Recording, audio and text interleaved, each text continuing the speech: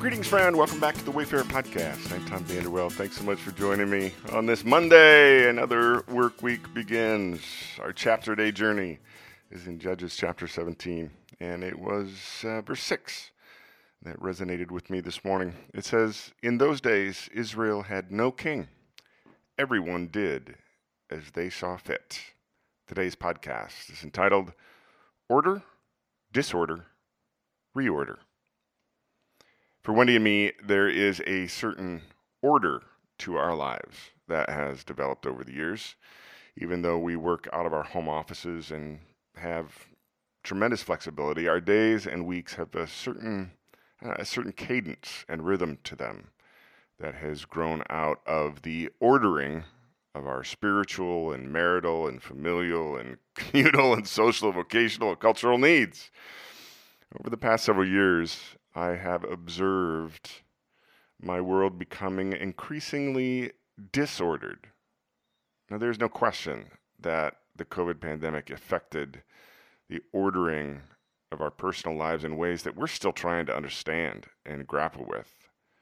On top of that, a daily perusal of the news has shown me increased political disorder, social disorder, cultural disorder, economic disorder. You know what I'm talking about? I observe the manifestations of both mental disorders and spiritual disorders in so many ways. You know, Christian mystics have long seen and understood that there is a pattern running throughout human history that goes like this: order, disorder, reorder.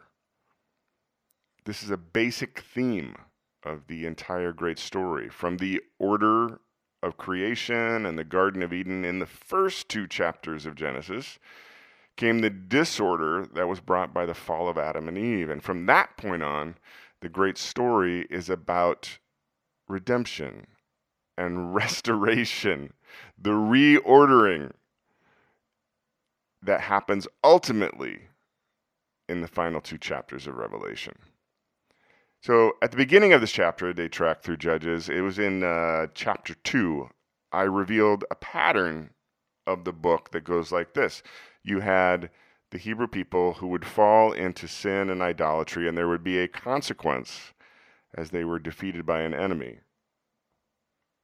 They would cry out for deliverance because their world had become disordered.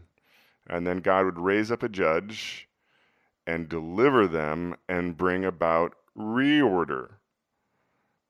And then they would fall back into sin and idolatry, and we're back to the disorder of the consequence of the defeat. They cry out for deliverance again, and another judge is raised, and the world is reordered. Order, disorder, reorder.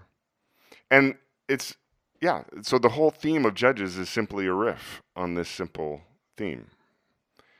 And in fact, it's just a microcosm of the great story itself.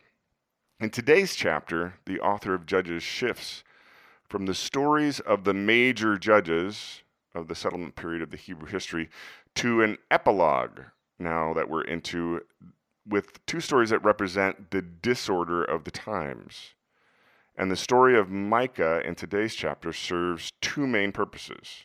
First, the author of Judges makes clear that the power was decentralized among the Hebrew tribes. There's no king. Each tribe ran itself under the authority of a clan and tribal leaders, and this meant that everyday people like Micah and his mother were free and independent to do and think whatever they wanted. So second, the result of people doing as they pleased led them to mixing their faith in the God of Moses and the ordering of life and community per the law of Moses, and they mixed this with local idols and religions. Micah and his mother, their interaction is a disordered hodgepodge of local religious practices and curses and forming of their own household shrine and cult, with Micah's son acting as a priest of their personal household religion. And then along comes this Levite who was supposed to serve in God's tabernacle and lead the Hebrew tribes in keeping the law of Moses and the rules for life prescribed within. There's the order. But instead, this Levite agrees to serve as the priest of Micah's household religion and basically takes part in the disorder of what's going on in that house. So in the quiet this morning, this brings me back to the disorder I observe and feel all around me and all around the world. It's so easy for me to lose myself in the disorder of the day. I mean, my type 4 temperament can quickly sink into a morass of pessimism and despair. Fear and anxiety can readily begin to infiltrate my spirit. But as a follower of Jesus, I have a different perspective. First, I can embrace the truth that Jesus predicted, even told his followers, to expect all kinds of disorder in this life. As a follower of Jesus, I'm instructed to counterintuitively rejoice in it, glory in it, find joy within the disorder. I mean, the mystics who have recognized this pattern throughout history have also understood that it is the pain and discomfort of the disorder that ushers in and moves us to reorder. I mean, I may feel pain in the moment, but the disorder will also, if I let it, it will also develop within me the spiritual qualities of perseverance and endurance and patience and maturity, trust and faith.